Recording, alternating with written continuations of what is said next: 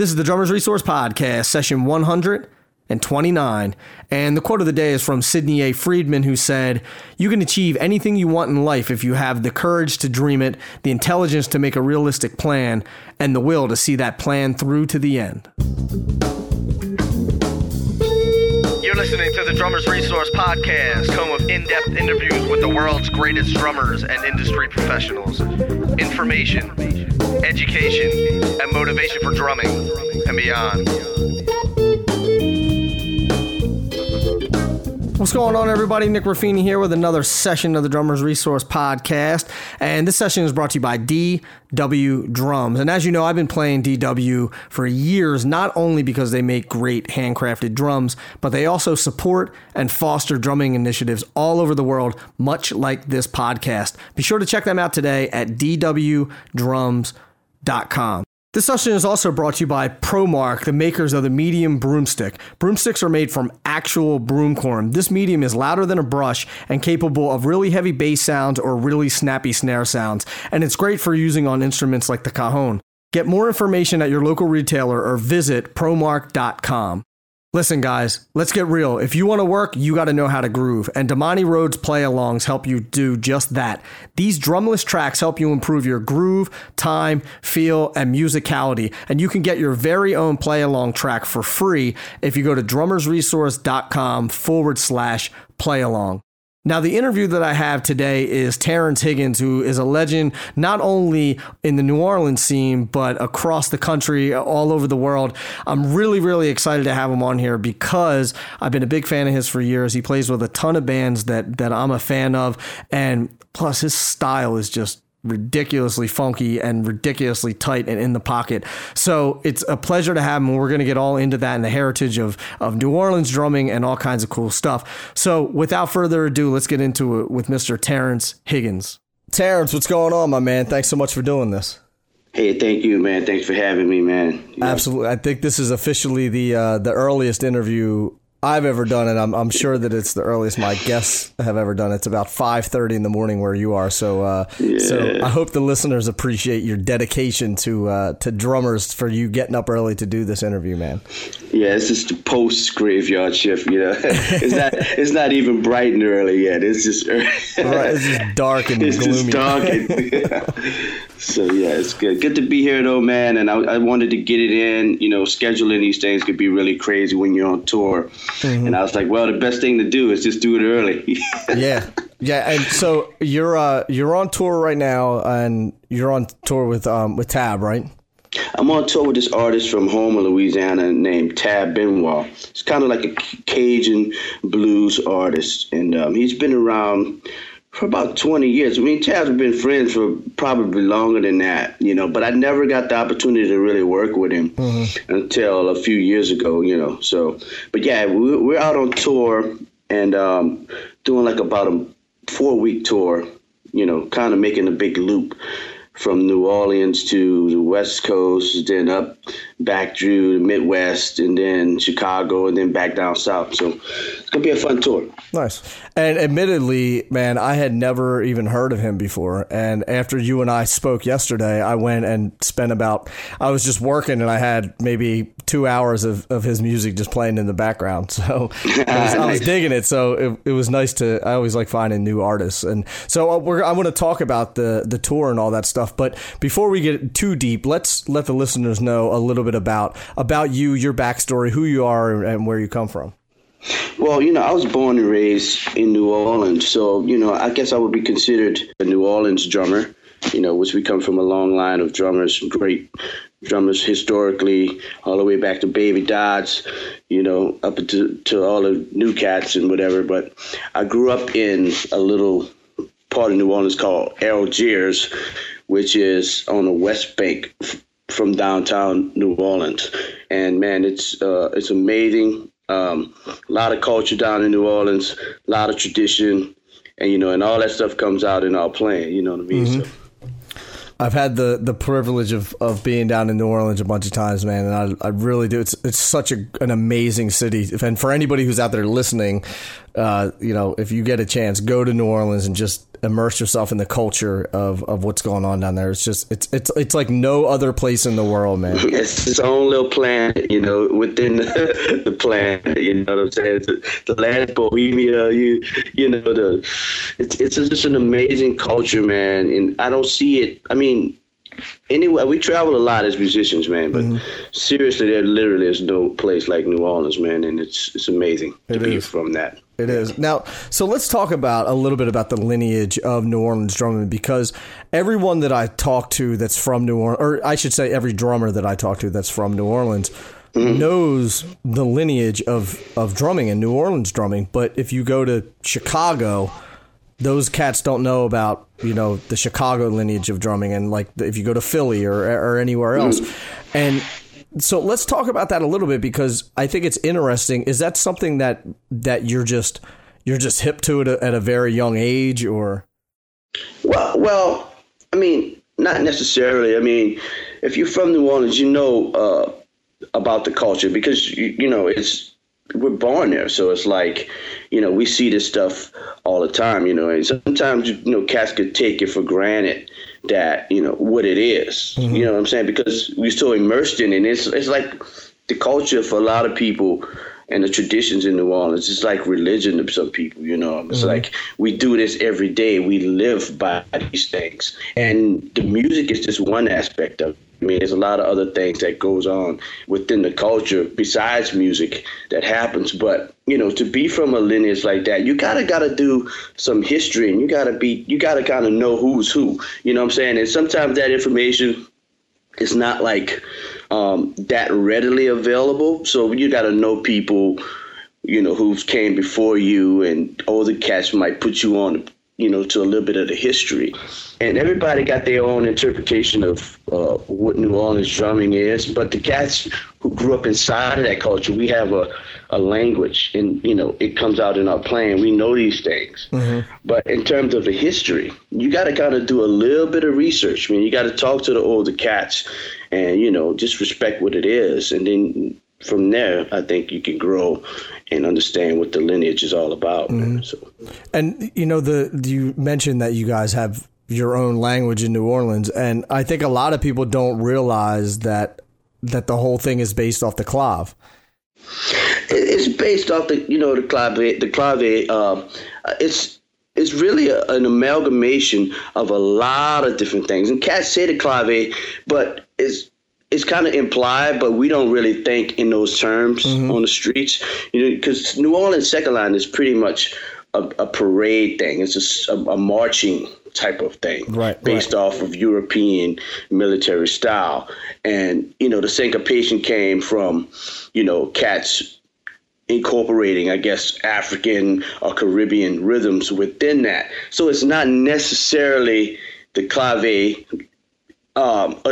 clave is not as implied as people may think it is. People kind of related to that, but we don't really think in those terms. Some cats teach that, but it's not really what we do on the streets. We don't really think clave, you know what I mean? Right. Block, block, block, block, block. We don't really think in those terms, Right. Well, it's all I mean, the thing that amazed me about the first time I went to New Orleans, because, I mean, I wasn't, I didn't know a ton of New Orleans music. I mean, I listened to, Stanton and Galactic and all that stuff, but like, I didn't know a ton of older New Orleans music. So when I got there, it was amazing to hear how everybody just played in between the cracks, and it was like this swung straight kind of feel thing happening. It was just amazing. Yeah, that's one of the most significant characteristics in New Orleans drumming.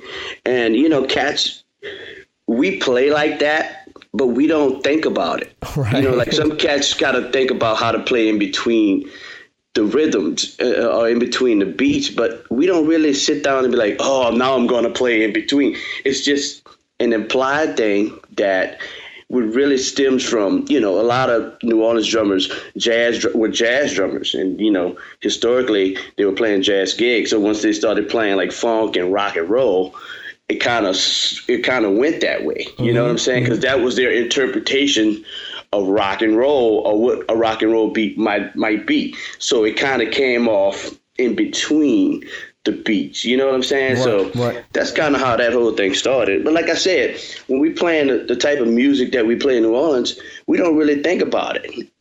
Mm-hmm. You know, we don't sit down and say, "Oh, calculated." It's not like a calculated thing, right? You know, that we learned in the textbook. It's just what we do. It's part of the language, of course. So you follow me? So yeah. So I mean, but it's like I said, it's one of the most significant characteristics in New Orleans drumming, and you know, that's just part of it. So yeah. So how old were you when you started playing? When I picked up, I might have been like 4. You know, and I think my great grandfather introduced me to drums. He bought me a set of bongos. I guess I was already beating on everything, you know, playing drums. I'm putting my hands on everything. And I remember getting a set of bongos.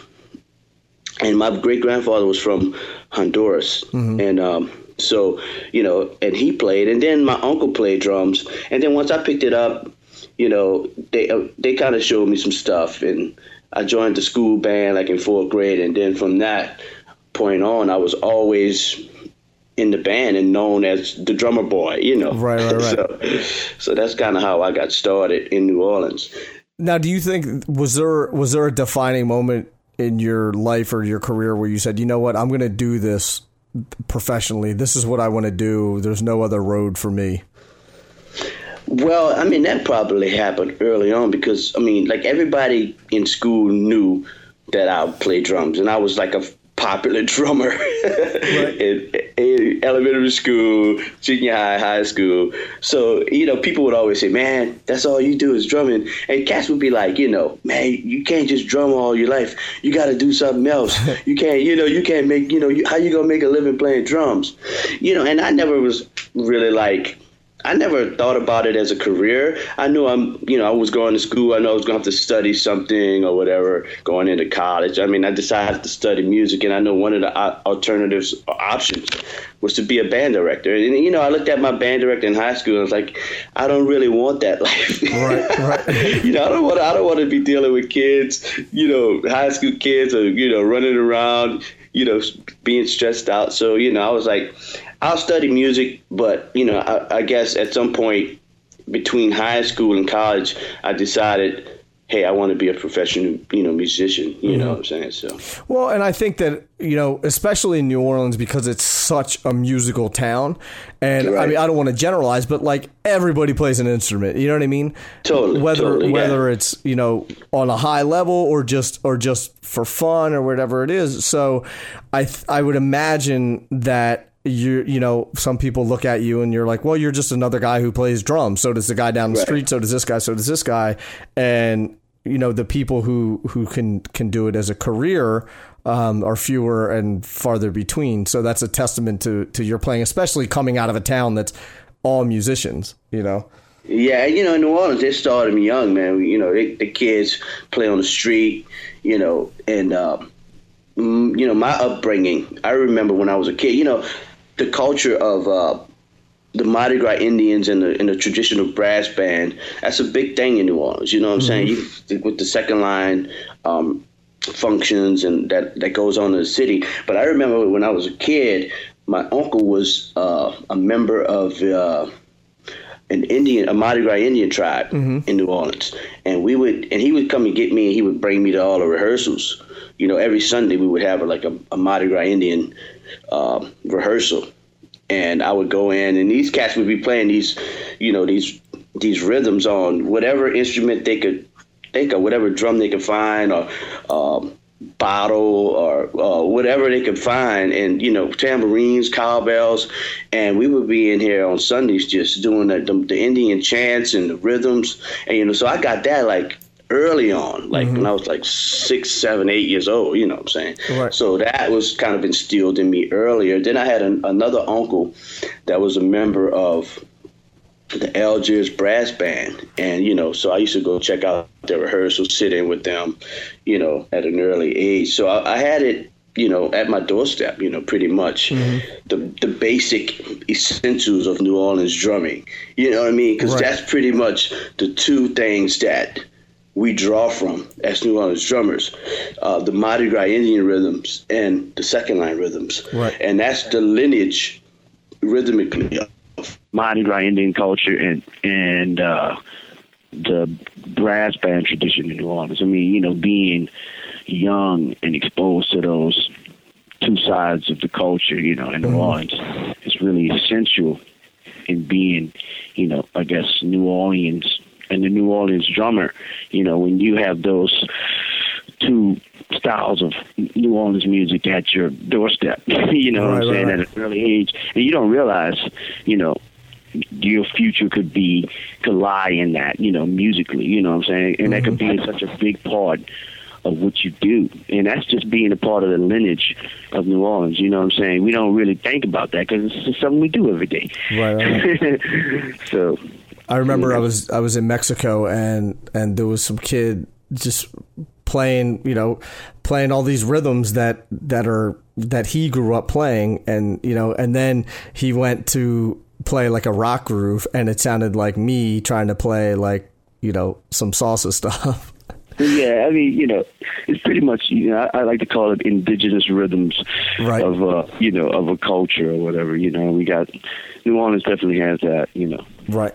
So what were some of the styles maybe that you had trouble learning, or was there ever hurdles like that you were so used to playing all this New Orleans stuff that you were trying to play other stuff and it didn't work, or was it a little bit harder? It was just the opposite, because I mean, like I said, we grew up in New Orleans, we played this stuff, right, and you know, we got that, but like, you know, we play other stuff in New Orleans, probably more than we do the New Orleans stuff. You know, you know, at an early age, when you play, you play these rhythms, you hear it, and it's second nature. But it's like you don't play it all the time. You know what I mean? It's like, at least I didn't play it all the time. It was like I was doing like, as a student, I was playing in the school bands and all of that stuff. So we played very little New Orleans music. You know, and then. As a professional, I started playing like jazz, and at the time it was fusion, I think was kind of big, and then it was like R&B and top 40 stuff, you know, in the French Quarters, and then, you know, it was like smooth jazz, you know, before I even had a bona fide New Orleans gig. Right. So it was crazy, you know. And then, you know, I guess my first real New Orleans gig was when I started playing with this cat, George Porter Jr. from the Meters. Bass player from the legendary group. And I was playing in the rock trio, believe it or not, back in 1991, something like that. And George was looking for a new drummer, and he heard about me, came to the show and checked me out. And, you know, it was the craziest thing because he had heard me play all this other stuff, you know, that we were playing at the time, you know, rock, funk. Not really funk in terms of New Orleans funk, but it was some funk rock type stuff. Right. You know, we was into like 24/7 Spies and Fall for Now and, you know, bands like that back then. And then he came and heard all that, and then he was like, come to my house, I wanted to, you know, give you an audition if you want to play, you know, I'm looking for a drummer, you know, you can't recommend it. So I went to his crib, and then the first thing he told me to play was a shuffle, a blues shuffle. And it was cool because I had already been playing a bunch of blues gigs in New Orleans on Bourbon Street. You know, shuffles this, shuffles that. You know, it was like shuffle mecca. And then, you know, people don't realize that was a big part, even on Bourbon Street, like the blues bands, you know, at the A-Bar, you know what I'm saying? That was like and I think the shuffle is one of the hardest, most misunderstood grooves that 90% of the people I see play it incorrectly. Dude, we'll talk about that, but yeah, well, I want to go, but nail on the head, because that's such an important groove. That's 101. Now, if you can't play a shuffle, all the other stuff you playing makes no sense. Say that one more time, because I just want people to hear that again. If you can't play a shuffle, man, everything else makes no sense, because I mean the shuffle is like the essential groove. If you can't shuffle, you can't swing. Right. And if you can't swing, how does anything else line up? That's just my take on it. You know, take it for what it's worth. But I've found in my career that shuffles is like that'll keep you working. in any contest. You could play a shuffle. But anyway, George asked me to play a shuffle. I played it, and he was like, man, you got the gig. Nice. It was that simple, because he had already heard me play all other stuff. So he knew I had facility, I had pocket, I could groove, and, whatever. And then he was like, here's a bunch of cassette tapes. Boom. We're going to we leave for tour on Friday. It was pretty much like that. You know what I mean? So, and that's really what catapulted me into, I guess, the whole New Orleans thing, per se. That was my intro to New Orleans music right there, professionally.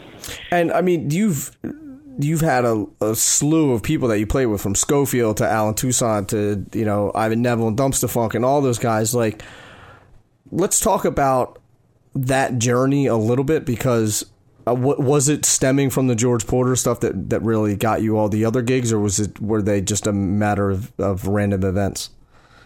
Well, it totally wasn't random. I mean, once I got the George Porter gigs, George was from that other generation of music that was like slightly before me, or maybe a generation or two before me. And during that time, that was when all the rock and roll and all that stuff started really popping. You know what I'm saying? The New Orleans style rock and roll or whatever was popping. He played with those artists like Snooks Eaglin and Johnny Adams and Earl King. He played with those dudes. He played in his band. That was like some of his first gigs. Mm-hmm. And then he was still playing with them. So once I started playing with his band, I got to play with like Snooks and Johnny Adams and artists like Earl King was big, you know what I'm saying? So for me, at that age, playing with like legendary New Orleans musicians and artists, that really entrenched me into a certain style of New Orleans music that was a generation before me. So I got it hands-on. Mm-hmm. I got that information hands-on. Then you could start to see the lineage within those styles of music in New Orleans. So it was still all based off of Second Line, but it was like, just R&B and funk based, with some blues. So once I got that gig, I was like, wow, I'm playing with all these cats. And I probably was one of the last cats to actually play with some of those earlier musicians at my age during that time. You know what I'm saying? Right. Anything after me, those cats started passing away, and, then, it was a whole nother thing. But, so I got a lot of information from that. And then the Dirty Dozen gig came, mm-hmm. which was a different side of the New Orleans drumming world, and it was more second line based. Right. So now I'm getting this information from all these different angles within the culture. All the stuff that I heard growing up. Now I'm having to apply that to what I'm doing now. So I had to draw from some of my earlier experiences, and the Dirty Dozen thing, when that came about, I was recommended for that gig, and then I did an audition, and you know what I'm saying? But conceptually, that gig was a little bit different than I, anticipated. You know what I'm saying? So were you playing, just to clarify for the listeners, he's talking about Dirty Dozen Brass Band, and I'll link to that in the show notes. So were you playing full kit for that?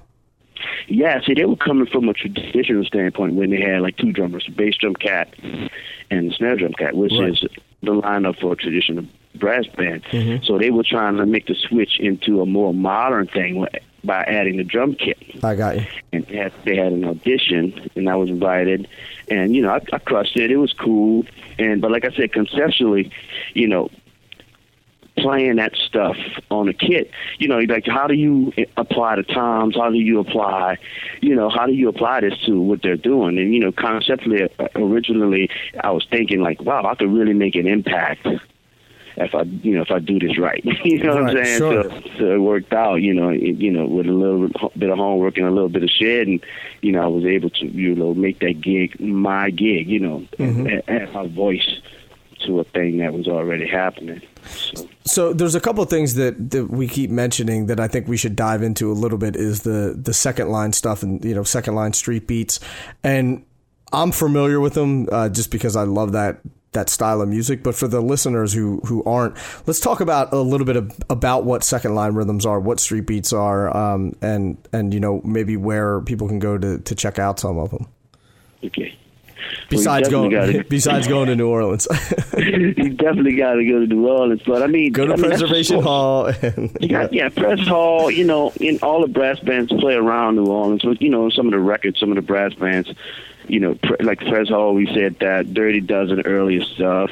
You know, it's Tremere brass band. I mean, it's a long line of brass bands. You know, Tuxedo. I mean, in all these brass bands, if you listen rhythmically, they all have a slightly different tinge on the groove because they're all from different neighborhoods. Right. In New Orleans. So, you know, the Sixth Ward might have a different thing. The West Bank might have, Algiers might have a different thing. You know, Uptown might have a different thing. You know what I'm saying? And it's all from the same source. It's just like those different little dialects of the second line rhythm, you know, which is based off of, you know, like we said, a military style European thing with Caribbean, Afro-Cuban type rhythms in it, and just for the syncopation. And, you know, one of the main ingredients in that is the bass drum pattern, you know, and the stutter pattern, which is a syncopated thing. But people always imply clave, but on the streets in the military, we don't really think boom, boom, boom, boom, boom, boom. We never play that. I don't even know who came up with that. I mean, that's like, it's like a Bo Diddley type of sounding thing. You know, we don't really, really play that in the streets. It's really funky and the full thing. Boom, boom, boom. Boom, boom. You know what I'm saying? So you know, and clave is implied, but it's not. We don't really think in those terms. We think sure. It's the second line, you know. But anyway, it's deep, man. So the second line is it started from the Mardi Gras processions and the bands walking through the streets, right? Right. It started more like in Congo Square, which is. You know, Congo Square, we all know that that's a place in New Orleans where slaves were allowed to go in and practice their heritage or whatever. You know what I'm saying? It's where jazz was invented. It was really, that's 101. That's ground zero for, Yeah. you know, for everything we do from, you know, rhythmically all through history of drumming and music, really. So it's like, you know, Congo Square is ground zero. So, you know, all that stuff started there, and it just morphed into, you know, the streets and then the drum kit and then, you know, on to what we do now. So, I mean, everybody knows the history. Maybe they don't, but everybody should know the history of the New Orleans rhythm because it's the DNA. It's in the DNA of everything that we do. So it's like, it's in the DNA of all music, period. Of all music. Yeah. I mean, so that's pretty much what it is. I always say that. I'm like, man, if it weren't for New Orleans, man, there would be no music. Everything was. What would it be? Right. Like, seriously, I don't even know. Like, I don't know. It'd probably still be like, I guess, European military style. Right. I guess more straight, and it wouldn't be as swung, you know. Things wouldn't be as swung, you know. So which is funny because, you know, New Orleans is obviously influenced by the French.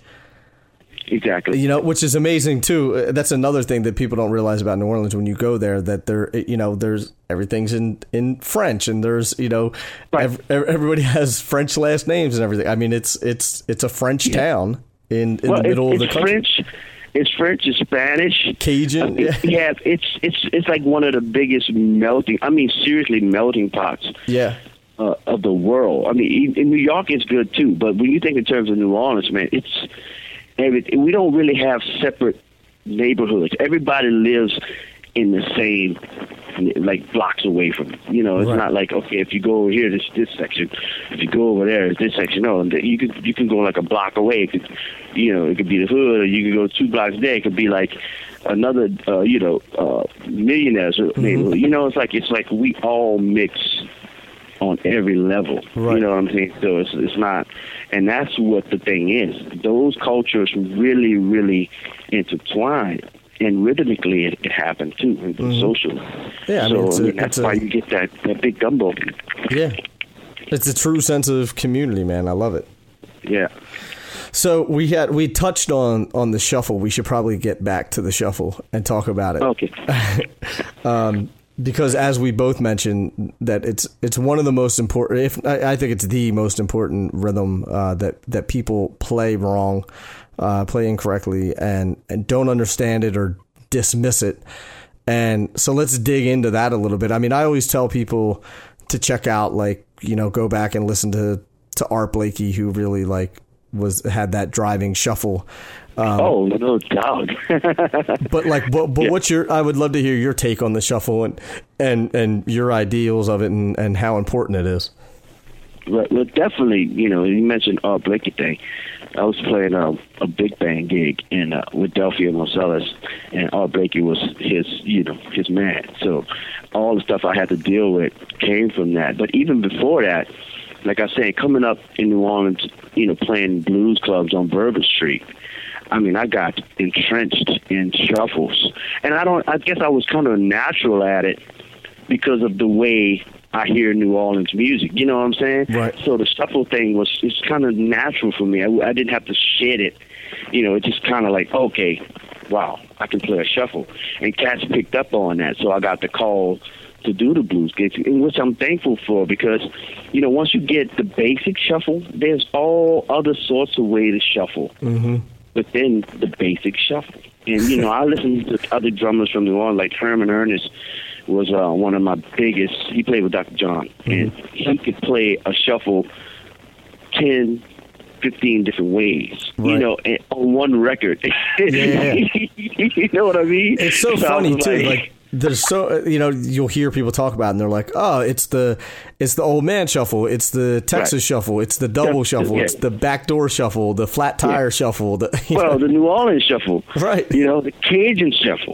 I mean, the shuffles, that beat, it's because, like the New Orleans thing, it's between the straight and swung thing that we always talk about. And the Cajun shuffle is a mix of that. You know what I'm saying? So it's like, man, you got all these other things that you can do with a shuffle. And then being from Louisiana, you have to play shuffles, man. Right. I think you should have to play a shuffle no matter where you're from. Well, yeah, universally. Yeah, no doubt. Yeah. It should be required as soon as you get a drum set. You have to learn how to play shuffle. It should be required, man. But some cats can't play shuffles, man. And nope. I work with artists, and the artists could tell you the 411 on any drummer you want to know about. You know what I'm saying? Because, they say, man, yeah, I had this cat come in, man.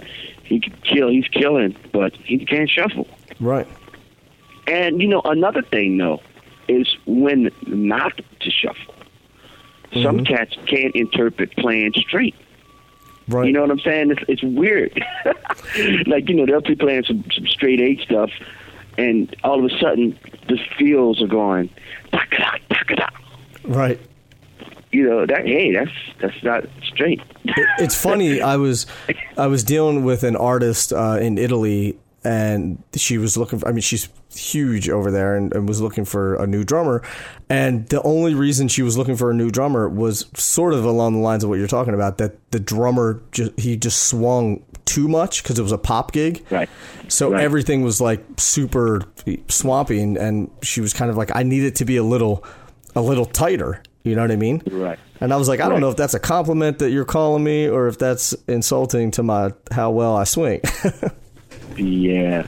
See, yeah, go ahead. No, but just, she was asking, can you play and not make it swing and feel as loose, which is a challenge in and of itself too. Well, it totally is a challenge, and you have to have the wherewithal to even know the difference. And that's where a lot of cats fall. One of the things that keeps me working is, everybody know my whole New Orleans thing. Mm-hmm. They know I got that. That's one-on-one. But all the other stuff that I incorporate in my playing, plus if I have to turn off the New Orleans thing and do something else that the artist requires, you have to be able to do these things that, instantaneously, man. And Right. then, like, the gigs I'm doing now, okay, I'll list them. It's from Dirty Dozen, which is a New Orleans thing, and then I'll go from that New Orleans thing to another thing, like Tab, which is Cajun blues. Then from Tab, I'll go to maybe a Schofield gig, which is a whole different genre. Mm-hmm. And from that, I might go to Warren Haynes, which is a totally another genre. And then I might go to play with Ani DeFranco, all in 1 week. Right. You know what I'm saying? So it's all these different things, that keeps me working personally. And it's like the versatility and knowing different things stylistically. And, it's like you got to know shuffles. You got to know straight beats. You have to go in and out of that stuff, man. Right. It's like, it's important. You got to know. I agree. So what was your approach on tackling all that stuff, or was it just sort of a natural progression that you're playing? I think it was a natural progression. It's like when, this comes from, first of all, listening to a lot of different stuff and being open to a lot of different music, but knowing how to get outside of your thing. You want to have a thing, a voice. That's an intangible thing. A lot of cats but nowadays I think a lot of people sound like each other. I totally agree. Tell. But, there was that time when you could turn on a record and you'd be like, oh, that's Tony Williams. Oh, that's the Dad. Oh, that's Dave Weckl. Oh, that's Vinnie Colaiuta. Like nowadays, it's like, oh, I don't know who that is. That could be that cat. No, let me look at it. Let me check it out. You don't really know. Right. So, which is, it in itself, that's crazy that cats don't have their voice. But when you have to turn yourself off, whatever that thing is you do, and play this style without compromising who you are, Right. That's a big thing, man. Right. You know what I'm saying? Because I couldn't go on an Ani DeFranco gig playing some second line stuff all over her, all chopping, Right. all over her music. That's not what it is. Right. I couldn't go on a Cajun gig playing, in a gospel chop context and with my feels. And that's another thing, I learned, playing in context to what the genre of music is. That's very important. Yep. Cats be trying to, get on a gig and, hey, man, this is how I play. I'm going to do this feel. But you're like, yo, don't do that feel. Don't do that. Right. So it's a lot of stuff, man, Yeah, I mean, stylistically, if it doesn't fit, the one thing that I always think about when they talk about, it's a weird comparison, but I think about it like this: in marketing, they always say that content is king, but context is even more important than that. So when I look at drumming, I think that your content is like your chops and all the things that you can do, and then the context of how you play all of that stuff. And then if you contextually can have your content there, then I think you're going to market yourself a lot better. It's a weird comparison, but I always think about it like that. You know what? That makes sense. And you know what? You want to have facility. You want to have the dexterity and the chops, to get around a kid. And we all share those things. And what I do, I just, if I'm checking out, I'm keeping my ears open, because I know it's a lot of modern stuff here. So I want to be up on that, what the kids are playing, and I want to know, how to get inside of this thing that's happening, because I may need that gig. I may have to do a gig like that one day. Sure. I'm required to open up, and not so groove oriented, and I have to pretend to be, 20 years old and with monster chops.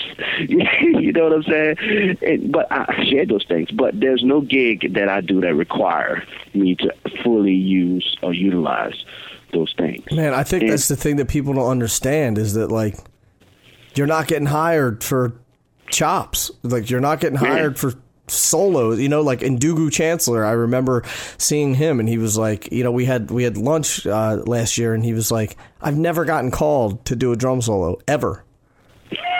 And that's Ndugu. Like, he's the man. It's Ndugu Chancellor, you know what I mean? And he's like, I've never gotten a phone call to do a drum solo. And I think that I know that YouTube is sensationalizing chops and not sensationalizing musicality, man. And it's tearing me up inside, man. Man, it's so disheartening to see this. In one way, it's a great tool for learning because there's stuff out there you can instantaneously go there. I want to pick up this and share some stuff because I still learn from it, but it's ruining a whole generation of cats because now everybody's seeing the most famous drummer, whoever they think their idol is, doing all this stuff, and he's getting gigs because he can apply that or not. You know what I'm saying? Mm-hmm. And he's getting gigs, but then they think, okay, that's how I'm going to get on. Right. So they're going to make their YouTube video. I have a perfect example.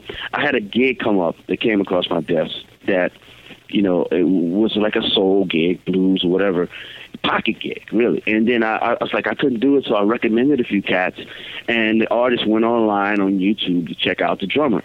But there was nothing on his YouTube page that represented what he would do in this musical context. He put up all his videos blowing chops. You know what I'm saying? This was like no reference to soul music, no reference to shuffles, no reference to ballads, stuff that he would have to play. So the cat had to be like, get the pass on it. It's like, I can't, he's like this modern chop dude. Right. I can't, and he I thought he could have done the gig. Right. You know what I mean? Because I know him. But there was nothing that represented him online that says, "Oh, I can do otherwise." You know what I mean? So I totally agree, man.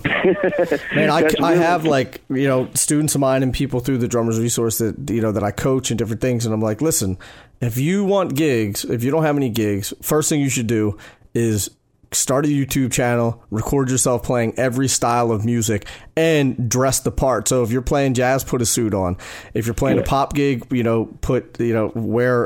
hipper clothes. If whatever it is, look the part, play the part. And if you want all that chop stuff on there too, that's cool. But put the stuff out there, your employable skills, put that out there for the world to see. And I guarantee when somebody goes to check you out to see if you can play this gig and they see you playing a shuffle and they see you playing a ballad with brushes and all this other stuff, they're like, oh, this cat can play. Yeah, and that's your business card, really. Right. If you, in a lot of sense, it's your business card. And then if you're putting quality stuff out there, you know what, I try not to put a lot of YouTube stuff out there, because it's so oversaturated, and then I'm like, okay, cats ain't trying to hear what I'm doing anyway, so maybe they don't want to hear the podcast. That's not as interesting as the chop stuff, right? You know what I'm saying? But those videos of you playing groove aren't for them; it's for prospective bosses or people that are going to hire you. Exactly. You know what I'm saying? So people will be like, call that cat, whatever. Mm-hmm. So that's a good thing. That's a good thing. And I think that's why a lot of people sound the same too, because they go on YouTube, they see all this stuff, and they say, okay, they look at the top 5 people, and okay, that's how I should be playing. So then I'm going to mimic that, and then it just, after a while, it just seems like everybody is like this cookie cutter thing where it's like they can't play a shuffle and they can't play they can't play a pocket, but they can play, this nine figure thing between their hands and their feet that they're never going to use contextually in a song. Yeah, it's like some hybrid drumming. I don't know. It's crazy to me, man. Which I think it's amazing, man. And some of the chops out there is sick, Dude, I sometimes, I know some kids, in New Orleans, I'm like, man, but they keep me on my toes, and it's a good thing because, I want to know. I don't want to be the old guy who's grumpy and and not up on on top of game. You know what I'm saying? So like I said, if I had to pull out some stuff, I'm sharing enough to where I could do it. Right. It's funny. I'm good buddies with Brian Fraser Moore, and I talk and because I'm from Philly. What's that? I said Briz. Yeah, he's a monster. And guys like him and Lil Jon, and they look at those guys, and both of those guys have ridiculous chops, just like insane chops. But they can play pocket, they can play all these styles. You know what I mean? Like Lil Jon played straight ahead jazz with Joey DeFrancesco for years. You know what I mean? It's like I think that the people will go on and see these guys playing all these chops on YouTube, and they're like, oh, that's what I need to do. And I'm like, man, you got to realize the other stuff that those cats are pros. Yeah, but they're perfect examples, of what to do. Right. And I know both of those guys, man. And it's the music first. You know, they're playing when they're playing with these artists. They're complimenting those artists in the highest form, in whatever style it is. You know, and they know styles, they know genres, they know how to play an authentic Latin groove or an authentic straight ahead groove. Right. And that's the stuff that's important. You know, and you gotta know. You got to have a satchel of grooves that you play really well and make the gig swing. And that's what they do. Yeah.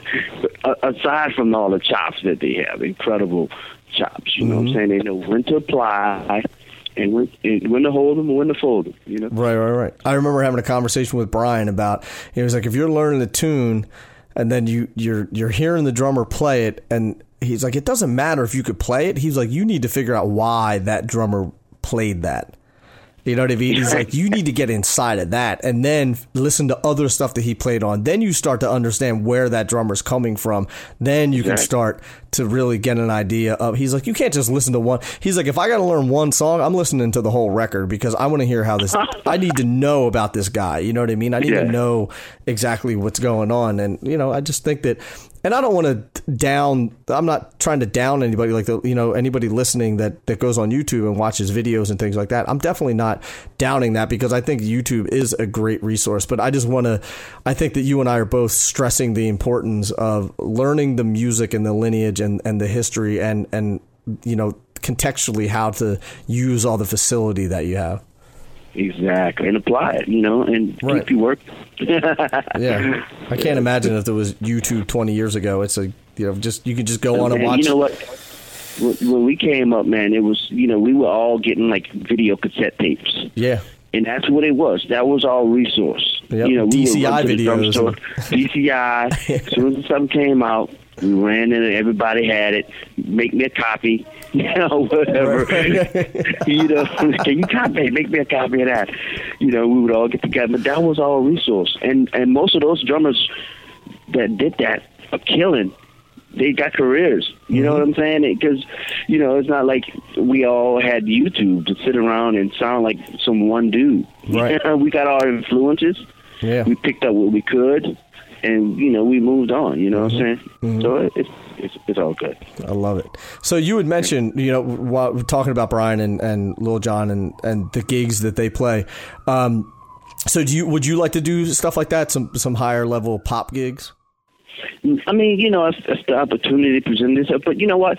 I feel like the stuff I'm playing and the scene I'm on and in my lane, it's really grassroots, and it's really the salt of the earth stuff. I mean, I'm like playing with, you know, it ain't all a pyro and lights and tracks and, you know, it's real cats playing real music, and not to take nothing away from any of those big gigs.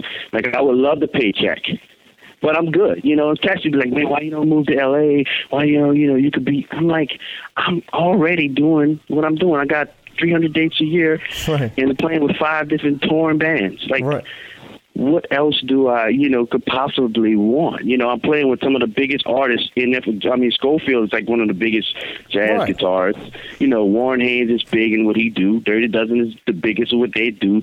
Ani DeFranco is like big folk type music. You know, so it's like, and then I'm getting all this stuff and on a regular basis, and then that parlays into other gigs. It may not be as big, but I still get other gigs. So I'm pretty much content. Like I said, but if the big gig come, you know, I'll be prepared. Sure. Right. You know, I'll get the paycheck. You know, I'll do what I have to do to make the gig. But I'm not on that scene, and, you know, that's not what I pursue. Right. You know. Right. So and that's why I asked, because they're two different gigs, you know, like two different styles of gigs, I should say. Not that one is better than the other. They're just two different. They're two different lanes, like you said. And I just wanted to know if you consciously made a decision, say, hey man, I want to do this stuff where I'm not playing with tracks and I'm not dealing with pyro and all of that stuff, or if that's something that you're like, oh yeah man, if it comes along I'll do it, but I'm not chasing it. No, I'm totally not chasing it. And, you know, I never really pursued those types of gigs, you know what I mean? Right. that's just not on my resume, you know. Right. I play with it really big pop stars. Right. But, you know, and everybody I play with, like I said, is a star there on, right? It's just a different scene. Mm-hmm. Sure. And I love it. It's for me, it's organic. It's raw. You know, it's happening in the moment. You know what I mean? It's not like we have these 3-month rehearsals and then we go on a tour and we play the same thing every night. You know, it's like it happens in the moment. Like we rehearse a few times, make sure everybody know the music, and then we tour. Right. You know what I'm saying? So I like that organic approach. So if people want to learn more about you and connect with you, what's the best way to do that? Well, I mean, you know, I have a Facebook page, which is home these days. I also have a website, which is TerrenceHigginsMusic.com, which I update. I need to update it. It's not all that updated, but you can find out, you know, who I am, and my touring schedule is on there. And, you know, I played on a few records. There's a new release out that came out a month ago, and it's with a friend of mine, this guy named John Cleary. Just a great New Orleans piano. He's actually from England, but he moved to New Orleans like in the early 70s and really got into the New Orleans thing. And he's probably one of the premier New Orleans funk piano players out right now. His new record is called Go-Go Juice. And man, it's to me, it's a classic New Orleans record, man. It's like, I feel like if that was like, that could possibly be Dr. John Desatively Bonnaroo type of record, you know, for the day. You know what I'm saying? So I feel like that, you know, because I'm a little biased, but I feel like it's classic in a modern day context. And it's just killing. And then I also have my own CDs. I have a band called Swamp Grease. Everybody called me Grease or Swamp. You know, and it was a project that I started, you know, when I was back in the Dirty Dozen days. You know, I was doing Dirty Dozen full time, and I was writing a bunch of stuff that was non-Dirty Dozen stuff, and I just wanted to get my voice out there in a way. And I started the Swamp Grease project. I have 2 records out. One is called In the Bywater, and the other one is called, what's the name of my second one? Oh, Raise Till Sunrise. That's the latest one. I couldn't remember. But, and Killing Records, I got some great musicians on there, some singing. There's not no chop stuff. It's got some chops on it. It's grooving, you know, and it's just who I am and what I like, you know, so. Nice. But those are 2 projects I'm working on. And then I'm also on a few of the Ani DeFranco records. We did one, and then we got another one that's coming out next year. And I'm also on Dirty Dozen Records. I'm on the Warren Haynes DVD and live record. And I got some other stuff coming out. A record I did with John Medeski like a couple months ago. Man. Man, it's all over the board, man. You're busy. And Tab's working on a new record. So, yeah. That's great, man. I'm happy to see that you're working. And what I'm going to do is I'm going to link up to everything that you just mentioned. I'll put that in the show notes for the podcast so that people can check that out to make sure that they can grab the records or they can get in touch with you. And do you teach privately too, or do you not have time for that? I teach privately, you know, when I'm available. Okay. I mean, I don't do the Skype thing, which may be an option. I have a practice facility. I've been thinking about lining up some Skype lessons. But, you know, my schedule is so crazy, man. It's like, when I'm home, I just want to be home and chill. You know, I don't even think about, you know, if somebody hit me up, I'll be like, yeah, let's schedule a lesson this week. I'm home. Right. And then I'll get a lot of European students that will come to New Orleans and be like, yeah, man, I want to, you know, learn some second line stuff. And I'll teach what I'll give them some information. But, you know, to me, that New Orleans thing it's such a secret thing. I hate exploiting things that, you know, are dear. You know what I'm saying? I try not to exploit that. I think that's so sacred that what we have, you know, and you know, it's like everybody, you kind of got to be from that to know what it really is. Right, you can get it and you can understand the style, but you know, to really be from New Orleans and inside of that culture, man, it's like, it's so dear to me. It's like, I don't want to exploit it. So, you know, I try to give them some information. I just tell them, you know, you got to know this thing from the inside out. You know, you can't just try to learn a beat and think, oh, I got it. Right. And then you misrepresenting the whole thing. You know what I'm saying? And I think there's a lot of misrepresentation of what New Orleans drumming really is. And, and cats responsible for putting it out there of not 100% giving it like it is. Right. And that's something that you got to kind of be inside of to do. So it's like, that's just my take on it. And I think a lot of other cats in New Orleans kind of feel the same way because, you got some legends down there who don't really exploit it. We just known for what we do. Right. But that's just... right. I got you. So if anybody wants to hook up with you, just go to your website and see if they can connect with you. Hit me up on, Facebook message, which is like pretty much anybody's calling call these days. Cool. Well, Terrence, man, thank you so much for doing this. I appreciate it. Thank you for getting up at 5 o'clock in the morning to do this interview. I really appreciate it. I applaud your effort for that. And it was great chatting with you, and have a successful tour and be safe out there on the road, man. Thank you. Thanks, Nick, man. Appreciate it, bro. Absolutely. It was a blast. Thanks again. All right, bro. So there you have it, Mr. Terrence Higgins. And for everything that we talked about, you can check out the show notes at drummersresource.com/session129. Also, don't forget to get your free play along track by going to drummersresource.com/play along. Check me out on Facebook, facebook.com/drummersresource, on Instagram at drummersresource, on Twitter at drummersrsource. And if you dig the podcast, do me a favor. Leave a rating or a review. I would really appreciate it. And plus, it helps get people seeing the podcast. It gets more eyes and ears on the podcast, which I would really appreciate. And until the next podcast, keep drumming. Thank you so much for listening. I'll be talking to you soon. I love you. I mean it. Peace.